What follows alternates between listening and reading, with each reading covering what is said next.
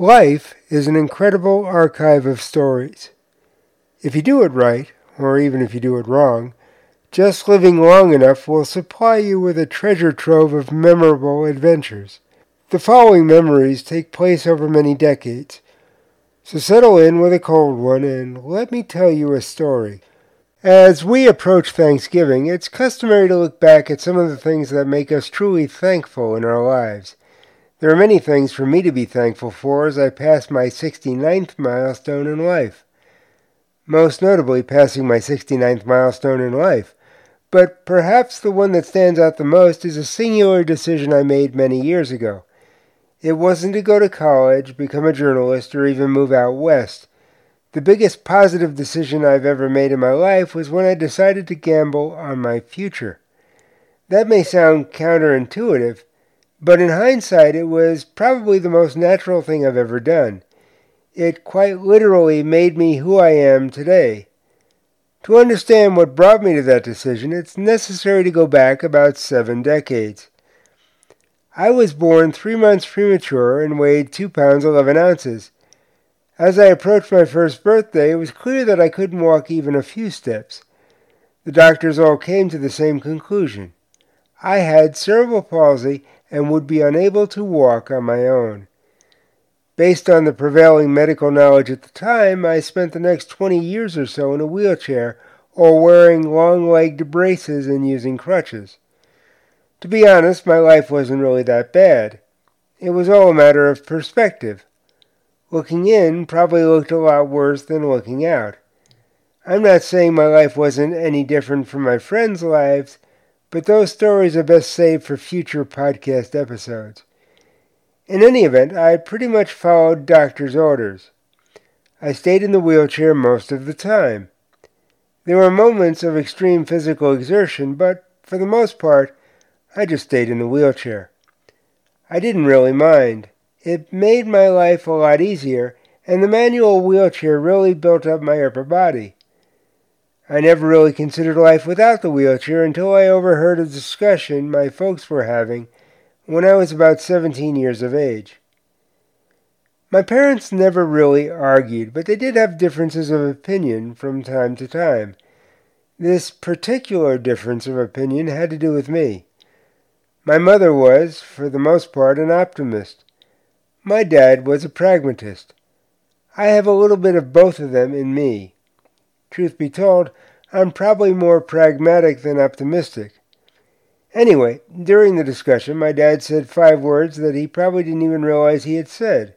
I was in my room at the time, and they didn't think I was listening to their discussion. I was. To be honest, all I remember are those 5 words because they put my life on a whole new course.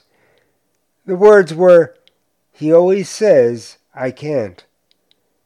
My dad didn't sound angry. He sounded disappointed. It would have been easier to deal with if he had been angry. There's something you should know about me. I don't respect people because I should. I don't respect a title. It doesn't matter if that person has achieved a certain degree of fame, fortune, or reached a certain age.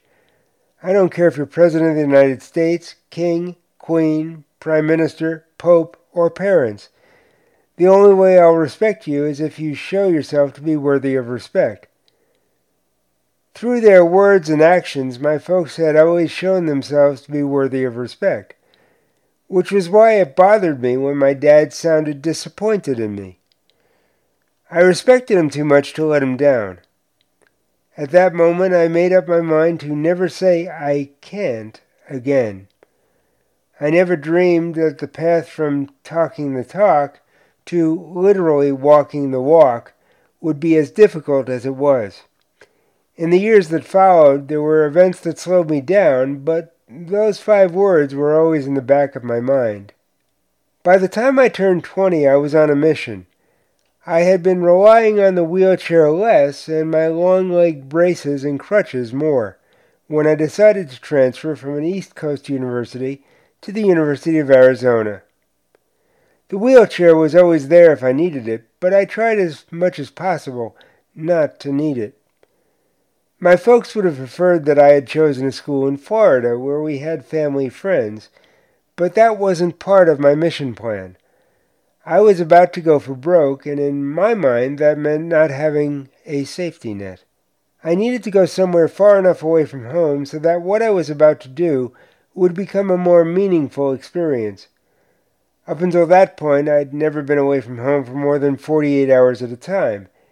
Now, I was moving 2,500 miles away for months at a time to a place where I knew no one.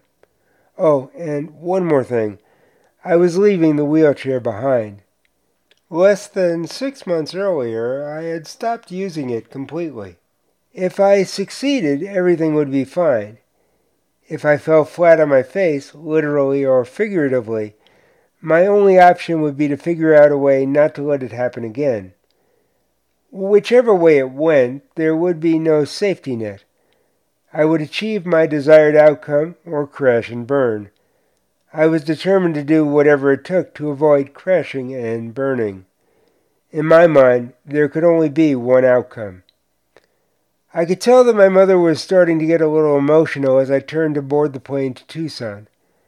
My father was a little more stoic, but as I found out later, just under that cool facade was a man as emotional as my mother. I settled into my seat, and a short while later the jet engines revved up for takeoff.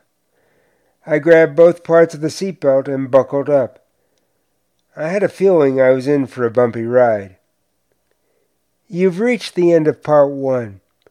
To all my listeners in the United States, have a very happy Thanksgiving. Until the journey brings us together once more, take care and stay safe.